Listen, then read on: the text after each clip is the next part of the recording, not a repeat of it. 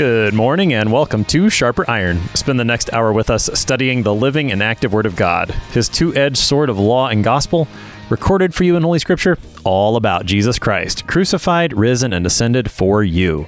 Thanks for tuning in this morning here on Worldwide KFUO. Christ for you, anytime, anywhere. I'm your host, Pastor Timothy Apple of Grace Lutheran Church in Smithville, Texas. Sharper Iron is underwritten by the Lutheran Church Extension Fund, where your investments help support the work of the Lutheran Church Missouri Synod. Visit lcef.org for more information. On this Monday, May 9th, we're studying Acts chapter 6, verses 1 to 15. As the distribution of food to widows becomes an increasingly large task, the church selects 7 men of good repute for this service, so that the apostles can continue to devote themselves to prayer and to the ministry of the word. To help us sharpen our faith in Christ as we study God's Word today, we have with us regular guest, Pastor Brian Wolfmueller. Pastor Wolfmueller serves at St. Paul and Jesus Deaf Lutheran Churches in Austin, Texas. Pastor Wolfmueller, welcome back to Sharper Iron. Thank you so much. Great to be here. As we get started this morning, let's talk context. We're in Acts chapter 6 this morning. What should we know about the book of Acts and everything leading up to this moment as we prepare to look at the text today? Sure. Well, we're in a big transitional time now because the church is being persecuted in Jerusalem, but the persecution has just begun. We have James killed. We have the apostles arrested. They're released. They're beaten. They're glad to be how we ended chapter 5, verse 41. They left the presence of the council, rejoicing that they were counted worthy to suffer dishonor for the name of Jesus. Absolutely beautiful. And then every day in the temple and from house to house, they did not cease teaching and preaching that the Christ is Jesus. So the church continues to grow. I was reading one commentary this morning that was estimating the size of the church now 20 to 25,000 strong in Jerusalem. And so the difficulty that the church is going to cause to the synagogue, to the Sanhedrin, to those who are resisting Christ as the Messiah is going to grow and grow, and it's going to culminate in what's going to happen in chapter 7, the great preaching and martyrdom of St. Stephen, who we're going to be introduced to. And in a way, the introduction of St. Stephen is to introduce us to St. Paul, who's going to be there and approve of the stoning of Stephen. So if we have Acts in 2 parts, we see the first part is really the Acts of Peter, and the second part is the Acts of Paul, and so it's sort of a 3-step transition to get from Peter to Paul, and it goes by Peter, then the appointment of the deacons. The highlight of the deacons is Stephen, who preached faithfully, worked miracles, and then was, for all his great work, ends up being stoned to death, while Saul is approving it and then wants to further that persecution before the Lord claims him as his untimely called apostle. So we're in the middle of that transition, which is wonderful, a wonderful place to be and to study. You mentioned the possibility that the church in Jerusalem has 20 to 25,000 believers at this point. The text that we have today in the ESV starts, now in these days. Is there any indication of how far away from Pentecost we might be? Or I know we're before the conversion of St. Paul. Any idea of where we are in the timeline at this point? Sure. So the Bible scholars, and I don't know how to, I know neither how to assert this with a great confidence, which I would like to, or refute it either way. But the Bible scholars will oftentimes point to the stoning of Stephen as a way to help date a bunch of these events. And the reason is because, if you remember, the Romans had not permitted the Sanhedrin, the Jewish court, to act upon capital crimes. So they could condemn someone to death, but they had to hand them over to the Romans for them to be crucified. So stoning is the way that the Sanhedrin or the Jewish tradition has for capital punishment. A crucifixion, the Romans had a dozen different ways they could kill you. Right. Each year they'd come up with a creative different way to kill you. But the fact that Stephen was stoned is really curious, because you have to ask, well, why did they do that? They were afraid even to stone Jesus. They had to hand him over to Pilate to be crucified. Why were they so bold to stone him? It could be answered by One is that they were simply carried away with rage and couldn't control themselves. Or the possibility that's put out there by the Bible scholars is that there was a gap in the Roman government of Judea when Pilate was recalled and before the next guy came, whose name I can't remember. Mm-hmm. And that occurred about 3.5 years after the death and resurrection of Jesus. So that we're looking at about 3.5 years into the church. That would be the best guess that we have. And that's also nice because that will match up really well with the prophecy of Daniel. This 70 weeks that the Lord appoints, which we understand is weeks of years, and we do the timeline, and we see that Jesus was baptized at the beginning of the 69th week. 3.5 years later, he's crucified to bring an end to sacrifice. And then 3.5 years after that, St. Stephen is stoned, and that marks the end of the 70 weeks of Daniel. That was Luther's idea and a bunch of other Bible old commentators' idea, and that matches up well with how I think of the timeline. So 3.5 years into the life of the church. Okay, so maybe mid-30s AD, somewhere in there. Well, we have to say, if we put the crucifixion at 33 AD, I like that date. With Pastor Steinman, what he's done there, that puts this at about 36 or 37. Okay. So 36, 37 AD, about 3.5 years after Jesus' death, resurrection, Pentecost, all those things happen in pretty quick succession. About 3.5 years later, we have the text for today. The church has grown and continues to grow. We pick up the text now in Acts 6. Now, in these days, when the disciples were increasing in number, a complaint by the Hellenists arose against the Hebrews because their widows were being neglected in the daily distribution. And the 12 summoned the full number of the disciples and said, "It is not right that we should give up preaching the word of God to serve tables.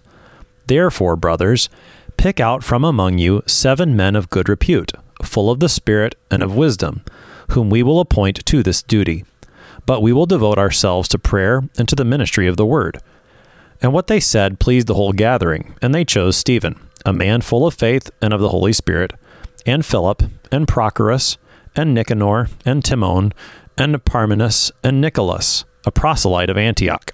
These they set before the apostles, and they prayed and laid their hands on them. And the word of God continued to increase, and the number of the disciples multiplied greatly in Jerusalem, and a great many of the priests became obedient to the faith. I'll pause there. That takes us through verse 7 of the text. I have these bookends on either side of what I just read of the increase in number because of the word of God. And the main event here in this section starts with a complaint between Hellenists and Hebrews and the matter of widows being neglected. To start off with, who are the Hellenists and who are the Hebrews? Yeah, it's a great question. So probably there's a lot of different ways to go. Here's my best guess. So Hellenism refers to Greek, both language and culture. Hebrew also to language and culture. There's the Hellenizers, which we're used to hearing about, and those are going to be especially Jews or any non-Greek people who are going to adopt a Hellenistic lifestyle. They're going to adopt Greek language, Greek clothing, Greek food. They're going to abandon their Jewish upbringing, the Hellenizers. The Hellenists here are probably do not refer to that, but rather to those Jews who were either in dispersion for a number of generations, for one reason or another, who lost their Hebrew language, their Aramaic, and were speaking Greek, reading the Bible in the Septuagint translation, the Greek translation of the Old Testament, but who were in every other way Jewish. I think that's the best guess on what the Hellenists here were. And so there was synagogues in and around Jerusalem that would have been all in Greek. Amazing to think about that they would have been reading Moses in the Greek, and they would have been carrying on in Greek, talking in Greek. The Hebrews, on the other hand, would have been those Jews who either stayed in Jerusalem or were in the diaspora, sent to places with very large Hebrew populations. So maybe Babylon or Alexandria in Egypt or in North Africa, that those there were such large Hebrew populations, Jewish populations in those places, that the people were able to maintain their Hebrew. And so as they come back from the dispersion in 400, 300, and as they're gathered back into Jerusalem, you have some who, because of the generations spent either in Asia or in Greece or in Italy or Spain or whatever, in Europe, they lost their Hebrew, and the others who had maintained it, and they were there. I think we want to be careful to not draw too big of a line between them, because, for example, the disciples would have been of the Hebrews. We're going to see that play out, and that they knew Greek. Peter, John, all write in Greek. Paul is fluent in Greek. Jesus is apparently able to speak to Pilate in Greek. So just because they're Hebrews doesn't mean they're unfamiliar with the Greek. And also the Hellenists, on the other hand, would have been able to know some Hebrew as well. Paul, who grows up in Tarsus, that would have been a Hellenizing place, is incredibly competent in his Hebrew and things like this. So there would have been a lot of crossover. But it seems like there's sort of two groups here: those who are worshiping and talking in Greek, and those who are worshiping and talking in Hebrew. And those Christians who are speaking Greek, especially those widows who are speaking Greek, feel neglected in what's here called the daily distribution. That's a curious thing to consider, what that was to begin with. But they feel neglected, and they bring their complaint to the apostles, and they're going to now go and try to address it as best they can. Is there, and not to say too much, is there sort of prejudice one way or the other between these two groups, as we can tell? Or did the Hebrews look down upon the Hellenists, or vice versa? Probably. I mean, the Hebrews look down on everybody. That's part of the problem of being Hebrew. And so you got to say, well, I mean, you get it today.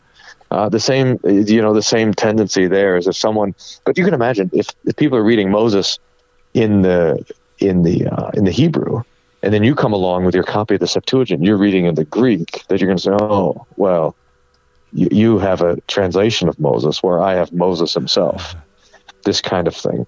Although it doesn't seem like it grew into, it wasn't a distinction like the Pharisees and Sadducees. Mm-hmm. It wasn't a distinction of, it seems like it was more of a practical distinction, but surely there's going to be some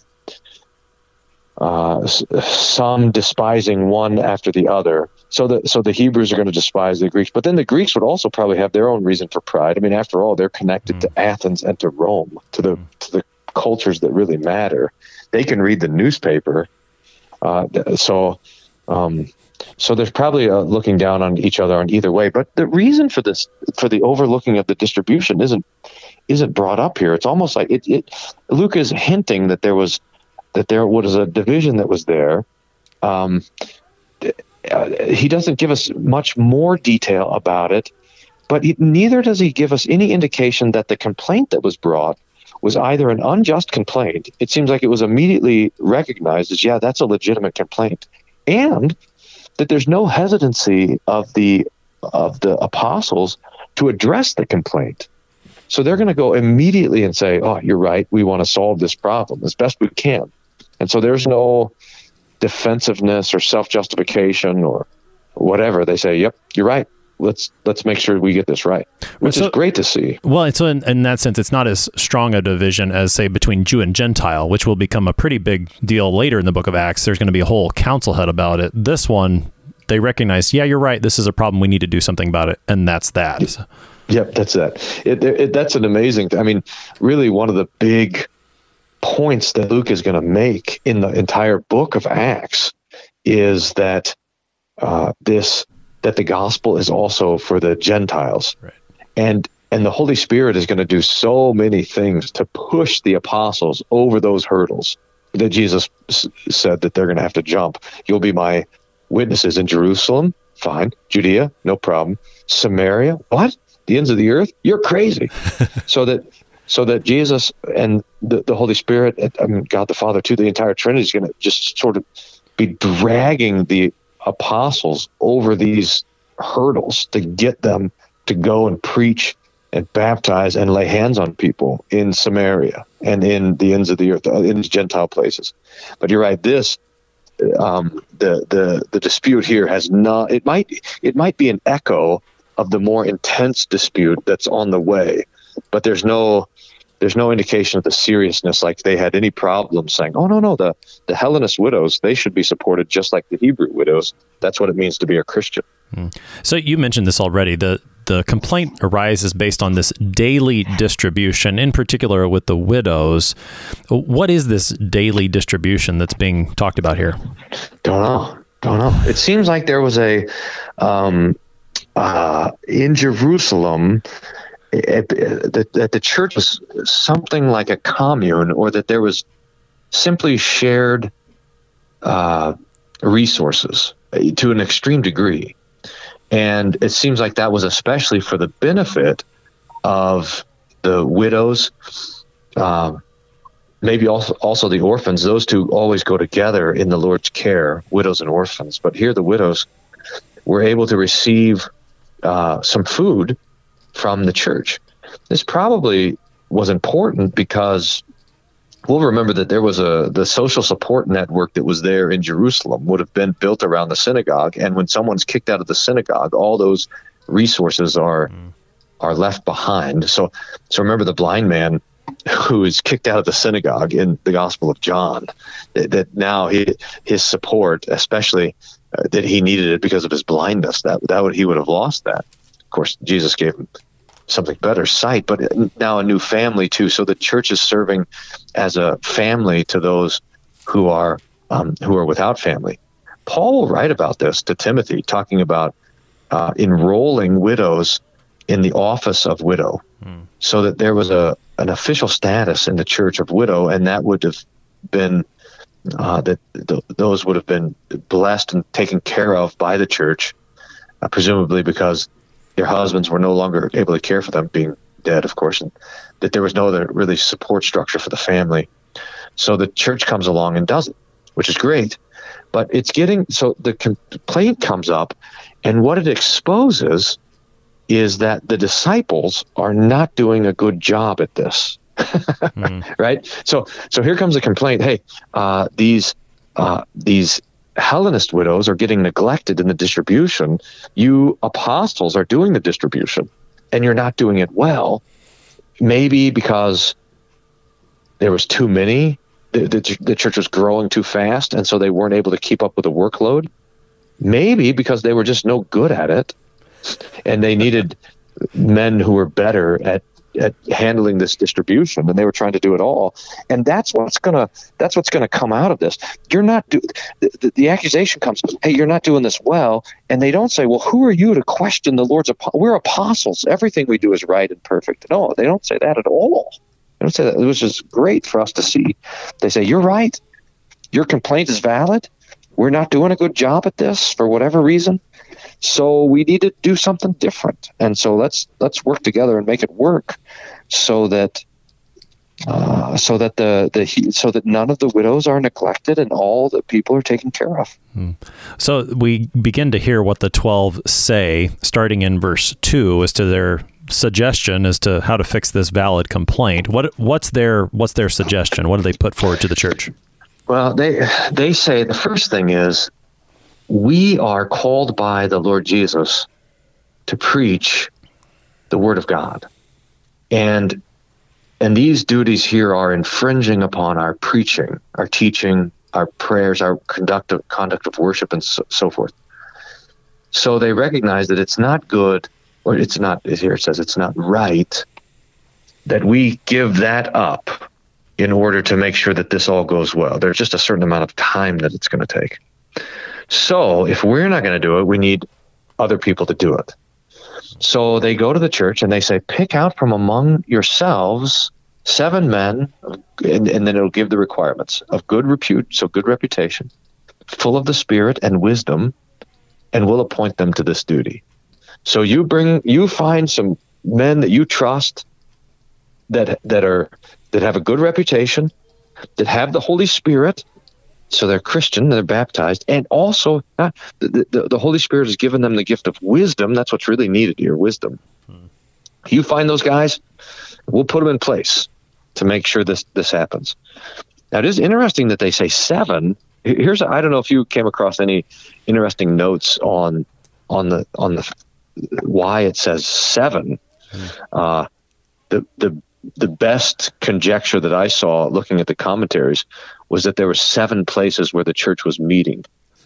But maybe the important thing here is it's not 12. These deacons are not servants of the apostles, so that each apostle gets his own deacon to do what he would. But these deacons are given to the church. So there's 7 of them, not 12 of them. That's the key point. And these 7 men are chosen by the congregation and then approved of by the apostles, and they're put in place, and they sound like a pretty kind of cool group of guys. Stephen is listed first because he's going to be most important. Philip, Prochorus, and Nicanor, Timon, Parmenas, Nicholas, proselyte of Antioch. So these guys are all chosen from amongst the church and put into place. They prayed, they laid their hands on them, so they set them apart for this particular work. And seemingly it was going well. That was a good solution for the problem. The only thing that I came across with the 7, I saw some conjectures. I did not come across the one 7 different places. That's an intriguing thought. The one that I saw suggested that 7 was the number that would work. It was a practical consideration, which I don't know. I suppose that could be. They knew 7 would do the job, and so they chose 7. Maybe it's that simple. Maybe there's something more. 7 certainly is a biblical number that we see repeated. And I do think that what you said about not being 12, that it's not like you get a deacon, I get a deacon, and Thomas gets a deacon, something like that, right? But so let's talk a little bit about this office of, and you've been using the term deacon related to the Greek word that's behind it. What is this office, and is it still around in the church? Is this a prescriptive thing for the church? Is it a descriptive thing of what happened there in Jerusalem? Talk about some of those issues that surround this text. Yeah, I don't want to be too dogmatic about this, and so please feel free to correct me here. I think that you make that distinction between prescriptive and descriptive. That's always a really helpful distinction to have in mind when reading the book of Acts. Is this something that they did that's being described, or is this something that Jesus instituted that is now appointed for us to do, that we should emulate and copy amongst ourselves? It seems like what we have here is a wonderful example of sanctified problem solving. And so I think it's going to be descriptive in the details, but prescriptive in the process, if that makes sense. So that we see the church in Jerusalem, there's certain difficulties that the church in Jerusalem has, that those difficulties are brought to the apostles, who in humility and desire to serve those there get together and work with the church to make it happen and to make sure everyone's cared for. And so it gives us a beautiful picture of how things were going in the church, and a good example of godly wisdom that we ought to pursue. But I don't think it is appointing for us any particular office. Now, can the church have deacons or people appointed to handle the temporal affairs of the church for the sake of the Word of God? Absolutely, for sure. Would it be always necessary, or could, for example, the goods of the church to support those people who need it, could it be distributed by the pastor?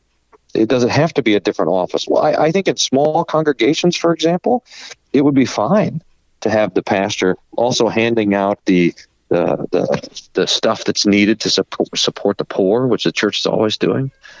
So I think it's probably a matter of practical consideration on how things are going in the church, and how much work there is.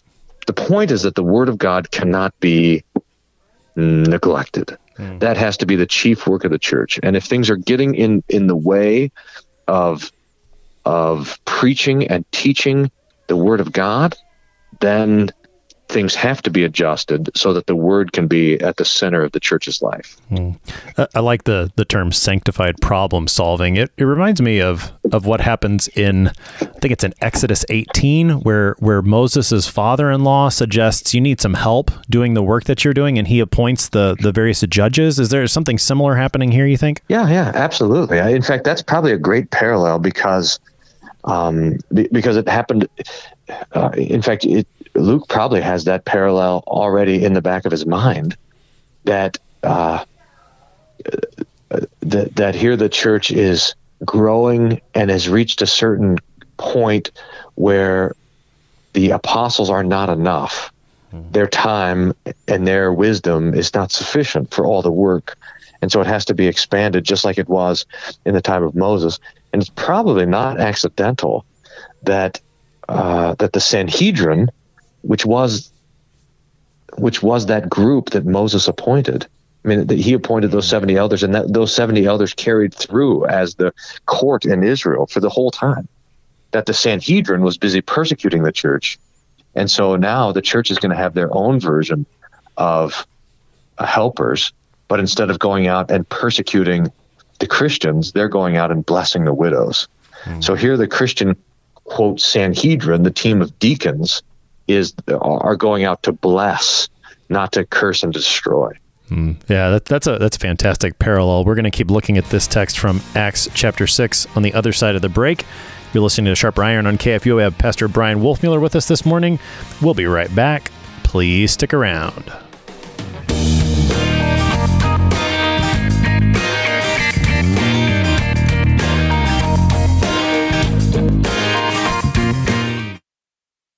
Did you know that Lutherans are helping new American immigrants get settled? How about struggling church workers in need of support and refreshment? And we assist at-risk children and provide disaster response to hurricane victims. Through LCMS recognized service organizations, we are doing all this and more. I'm Rahema Kavuga of Lutheran Church Extension Fund, and I don't want you to miss out on hearing what your brothers and sisters in Christ are up to. Visit interesttime.org to see how your support gives life to these works of mercy and love. Welcome back to Sharper Iron. It is Monday, May 9th. We're studying Acts chapter 6, verses 1 to 15 with Pastor Brian Wolfmueller. He serves at St. Paul and Jesus Deaf Lutheran Churches in Austin, Texas. Pastor Wolfmueller, prior to the break, we were talking about these 7 men who are appointed. They're set aside by the apostles. The qualifications are listed. We could spend a little more time talking about what those means. You've got good repute, full of the Spirit, and wisdom. What are those 3 things that they're looking for in these 7 men? I think that, the Lutherans are often accused of not speaking enough about the Holy Spirit. And I think that might be right. But here's why. Because the charismatic church for the last 150 years has made the argument that the Holy Spirit comes and then you go crazy. So the Spirit makes you do things you never thought you would do, or never thought you should do, or say things you never thought of saying before. In other words, the Holy Spirit seems to be working against self-control and against an orderly life. The Holy Spirit seems to be a chaos maker. That is not how the Holy Spirit comes in the Bible. It's simply not. So that the Holy Spirit comes to give us the gifts needed for our vocation. First, for our vocation of Christian, which is why the Holy Spirit comes and gives us faith. No one can say Jesus is Lord, but by the Holy Spirit. So the Holy Spirit comes and gives us a faith and a trust in our Lord Jesus Christ. And then the Holy Spirit comes to give us the other gifts that are needed for serving and blessing our neighbor. And so here, what's the gift that these men particularly needed is the gift of wisdom, to be able to apply the Scripture to the various problems of life. And so here these guys have wisdom, and they're full of the Holy Spirit. So it's good for us to think of the Holy Spirit coming to us, connected to our vocations. I remember one time when a pastor was being ordained, and the other pastors came and laid their hands on him and prayed for the Holy Spirit to come upon this guy. And someone in the back says, I think we should have called a pastor who already had the Holy Spirit. he's just now getting the Holy Spirit. Boy, we're in trouble. But this is the point. So yes, the man had the Holy Spirit as a Christian, even as a student of God's Word. But now the Holy Spirit comes upon us for the vocations into which we're called. And that's seen especially at the end of the text when the apostles are going to lay hands on these men and pray for the Holy Spirit so that wisdom that they have already would be increased and the Holy Spirit would come to support the work that they're appointed to do. It's wonderful. The same thing happens when we confirm someone. We lay out our hands on their heads and we pray for the Holy Spirit to support them in the work that they have now of being a public Christian, a confessor of Christ. Or when a couple is married, we do the same thing. We lay our hands on them and we pray that the Lord would give them the gifts that he promised to Adam and Eve in the garden, so that we pray the Holy Spirit would come upon them to help them be good husband and wife, and as the Lord arranges it, a good mother or a good father. So the Holy Spirit comes with gifts connected to our offices. And this is such a wonderful biblical truth that I just want to keep sort of hammering that bell for Lutherans, because when we understand this is how the Holy Spirit comes and works and blesses, then it makes all the conversation about the Holy Spirit a lot less nerve-wracking and crazy and more necessary. So when I go to read the Bible, I pray, Holy Spirit, help me to understand and to embrace and to hold fast and to remember this word of truth, which you're giving me as a student of your word. And when I wake up to do my duty as a pastor or as a husband or a father, I pray the Holy Spirit would help me according to my offices. And the Holy Spirit is pleased then to fill us. That's the word used here, to fill us for those works. I think that's a very helpful comment, and particularly for us Lutherans who perhaps sometimes are reticent to speak in that way because of the ways, as you pointed out, sometimes this language gets misused. But what I really appreciate about what you're saying there is asking for the Holy Spirit to fill us in those ways is asking him to do those things that he's promised to do, which is the prayer that the Lord loves to answer. I recall once being, we'll often pray, Lord, be with us, or as you said, dear Holy Spirit, please fill us now as we read your scriptures. And the question was, well, isn't he already with us? Well, yes, but let's ask him to do that which he has promised and not doubt that he will certainly do it. And that's just a fantastic way of praying. And I think it makes our prayers joyful and confident in the Lord that he is going to do these things. Absolutely. So, Pastor Wolfmueller, let's talk a little bit about these 7 men. The first 2, I think, are the most well known. We hear more about them in the book of Acts, Stephen and Philip. What about the other ones? Anything about their names in particular? What do we know about these men that are mentioned? There's a early church. So nothing about the middle 1, 2, 3, 4. The last one, Nicholas, has been connected to the synagogue of Satan, the Nicolaitans, the Gnostic false teacher. And I think Irenaeus, or one of the church fathers, makes that connection that he became an apostate, although the only connection is that they have a very similar name. And so I'm not sure we want to go down that road if we don't have any other evidence except for the same name. So otherwise, these guys, except for Stephen and Philip, the other guys, I believe, will drop out of the history here. We assume they did their duty, but the Lord didn't call them to anything particularly stunning like he did to Stephen and then to Philip, who goes and speaks to the Ethiopian eunuch about Isaiah 53. That's to come. What about their names? These sound like they're Greek all names. Greek names. And so some of the Bible commentators want to say, hey, look, they picked Greek guys, Hellenist guys to serve the Hellenist widows. Maybe that's the case. But there was apostles with Greek names too, like Andrew or even Thomas. And Philip, they were too, Hebrews. Right? I mean, we should just remind folks, the Philip that's mentioned here is not Philip the Apostle. That's right. Yeah. So, I don't know if we can make too much out of that. Maybe a little bit that the people picked people that they were going to trust, and the apostles said, "Yeah, that's great. Let's do it." Yeah, now, verse 7 kind of wraps this section up before we focus a lot more on Stephen at the end of 6 and then into chapter 7. A couple of things I think are important in verse 7. One is that the word of God continued to increase, so that even as these 7 have now been chosen for this task and the apostles continue in their task, still it is the word of God that is active here. You mentioned earlier that the first part of the book, you have Peter really taking center stage, and then the second part, you've got Paul. But all along, St. Luke is very clear to point out, this is the word of God that is doing the work through these men. That seems like an important reminder, particularly at this stage where you put some more men front and center. Luke wants you to know it's the word of God that's doing the work. Yeah, exactly. And this is going to become a theme of Acts. I just pulled up a couple. Acts 12:24, the word of God increased and multiplied. Also, Acts 2:41, all who received the word were baptized and were added that day, 3,000 souls. That the word of the Lord is what's growing.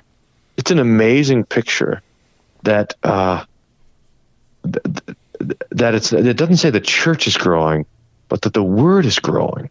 That's the title of that great New Testament book, which I commend to everyone, especially if people are regular listeners to Sharper Iron. They'll love this book, The Word of the Lord Grows, which is an introduction to the books of the New Testament by Dr. Franzmann, by CPH.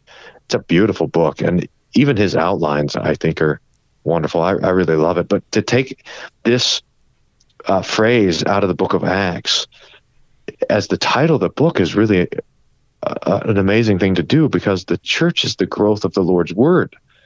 It's not the growth of the church, and that's what we're praying for and we're working for, that the Lord's word would grow. If the church grows apart from the word, it does no good at all. There's no benefit. There's no blessing there. So it's the Lord's word that is continuing to expand, and the word, the picture here is that the word is claiming this family, and the word is claiming this person, and the word is claiming this household. And so now the word of the Lord is capturing the hearts and the lives of all these people in Jerusalem. And we now are bound up to that word, which endures forever. I mean, that's the promise from Isaiah that Peter quotes. The grass withers, the flower fades, but the word of the Lord endures forever. And as that word claims us, now we also endure forever. St. Luke makes note, particularly in this case, that the word is claiming a great many of the priests. And now that's quite striking, given some of the persecution that's come from the Sanhedrin. Now we've got priests who are being brought into the faith by the word. Yeah. So Luke he does not want us to miss that both of the Pharisees, which would be the lay teachers, and the Sadducees, the priesthood, the Lord is claiming his own. So we have the two famous Pharisees. We have Joseph of Arimathea, and we have Nicodemus, who by the end of the Gospels are disciples of Jesus.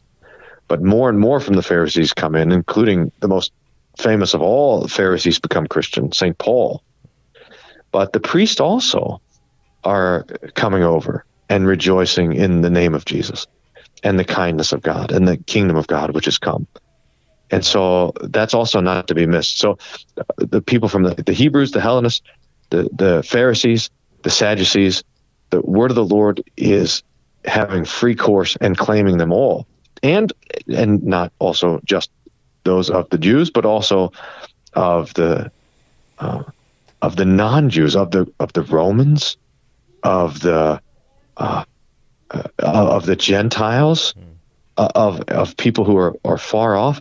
We have a little glimpse of that again already in the Gospels, where the Syrophoenician woman comes believing in Jesus, where the Roman centurion trusts in Jesus, where the soldier at the foot of the cross says, "My Lord and my God," where the woman from Samaria not only is converted to Christ, but converts the whole village and establishes probably the first Christian church in that little Samaritan village. And so everybody, the Holy Spirit is calling everybody to repentance and faith.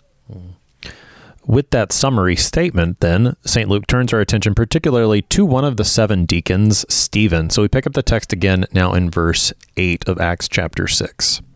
And Stephen, full of grace and power, was doing great wonders and signs among the people. Then some of those who belonged to the synagogue of the freedmen, as it was called, and of the Cyrenians, and of the Alexandrians, and of those from Cilicia and Asia, rose up and disputed with Stephen.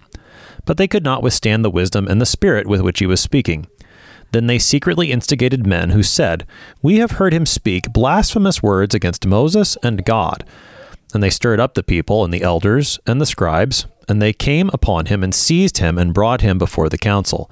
And they set up false witnesses who said, "This man never ceases to speak words against this holy place and the law, for we have heard him say that this Jesus of Nazareth will destroy this place and will change the customs that Moses delivered to us." And gazing at him, all who sat in the council saw that his face was like the face of an angel. That's the rest of our text for today. That's Acts chapter 6. Is that what they say at St. Paul Lutheran Church about Pastor Wolfmueller? That's right. Face like an angel.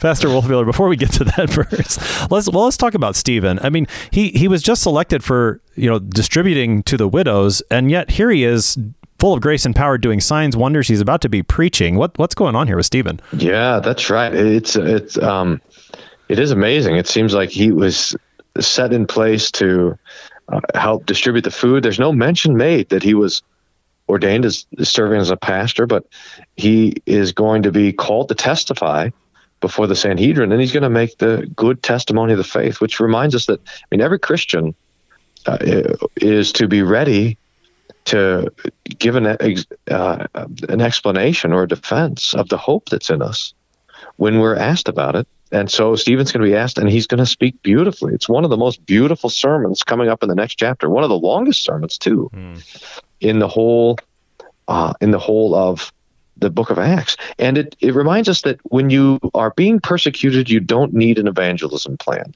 because you're just going to be called to confess in public, no matter what. And so the church is being persecuted. It's growing. The name of Jesus is being confessed. It has to be. It's one of the great things as the persecution of the Christian gospel continues to increase in our own day and age, that it becomes easier and easier to speak of Christ, because you don't have a choice. You're sued for doing it. So you have to. And it really reminds us of the witness part of witness. And then comes the martyr part of witness, of martyr. So here's Stephen. He does great wonders. Normally it says that the apostles are doing many great wonders and signs, but there's not many here. He doesn't get a chance. But it seems like the Lord gave him the gift of performing miracles as he had given to the apostles. And this brings some great frustration and consternation to a handful of the synagogues that are there.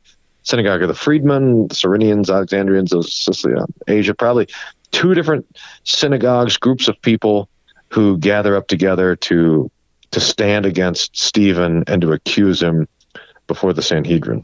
Yeah, and these groups that come before Stephen to accuse him, it says in verse 10, they couldn't withstand the wisdom and spirit with which he was speaking. This is Jesus fulfilling the promise that he gave to his church about when they would be given the opportunity to bear witness, he would be with them.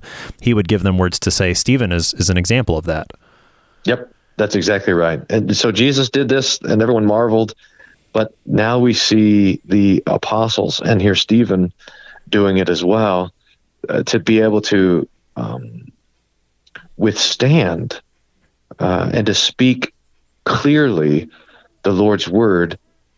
When I study the martyrs and I talk about them, people are always nervous to say, "Pastor, I just don't know if I could do that, if I could stand there and confess Christ when I'm being troubled and afflicted and death threatened and everything." And the answer is, well, neither did the apostles think that they could do it. It is according only to the promise and strength that the Lord gives through the Spirit. So he has wisdom and the Spirit who's with him, helping him to speak and to speak clearly the name of Jesus. Talk about the accusations that they begin to bring against Stephen. The first one says he was speaking blasphemous words, and they're particular, not only against God, but also against Moses. Why both of those? Yeah,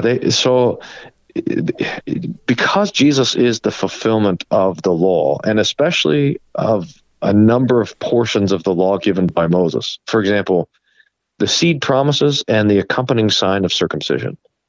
or the institution of the sacrifices in the temple.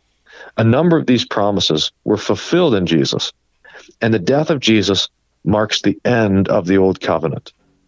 Remember that a covenant comes to an end when one of the people who made the covenant dies. Well, when God made a covenant with Abraham, Abraham was asleep. And so that covenant can only end when God dies.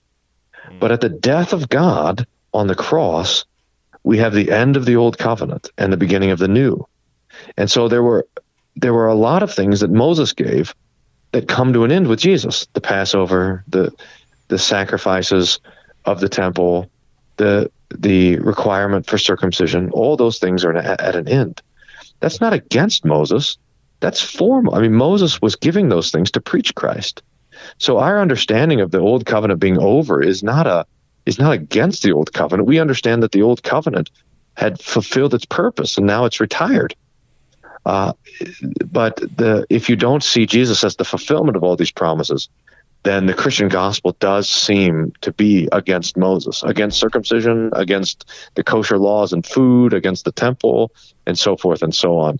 It only looks that way if you don't understand Jesus as the fulfillment of all the laws and promises of Moses and all the prophets. Yeah.